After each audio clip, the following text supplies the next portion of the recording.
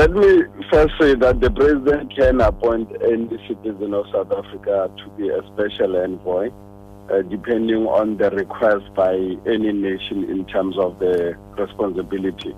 And then obviously in the situation, you have a constitutional issue that might have arisen as a result of the fallout between the president and the vice president of South Sudan, as is the case now.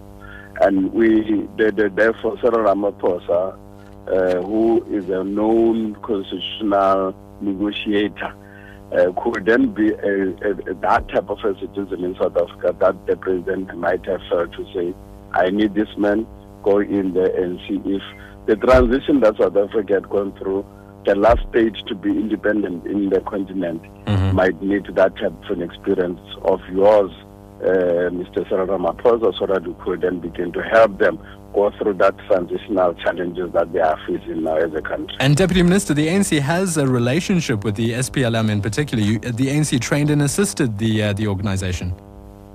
Well, we do have very strong relationships with the SPLM. We're together in the trenches during the liberation struggles in our respective countries.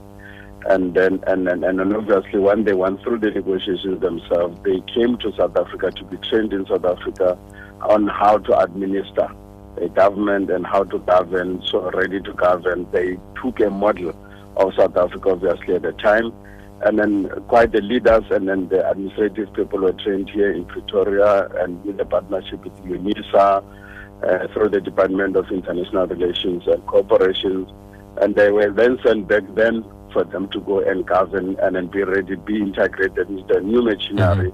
But obviously there are teething problems obviously in that machinery. Hence the continuity therefore of that program through the appointment of Mr. Cyril Ramaphosa, who is an expert in that area, and we think that that country deserves our support. Deputy Minister, the former President Thabo Mbeki has been playing this role of mediation largely on the African continent. Is the ANC taking the baton away from him?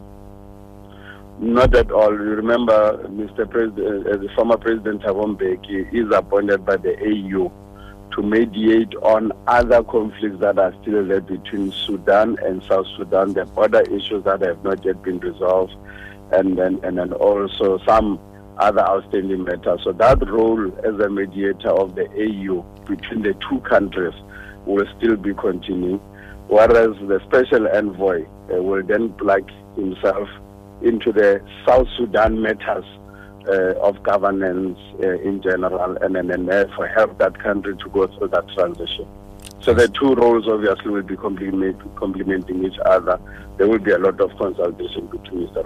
Ramaphosa and Mr. Thabo Mbeki, and also with the countries that are bordering South Sudan in the IGAD, which has been mediated.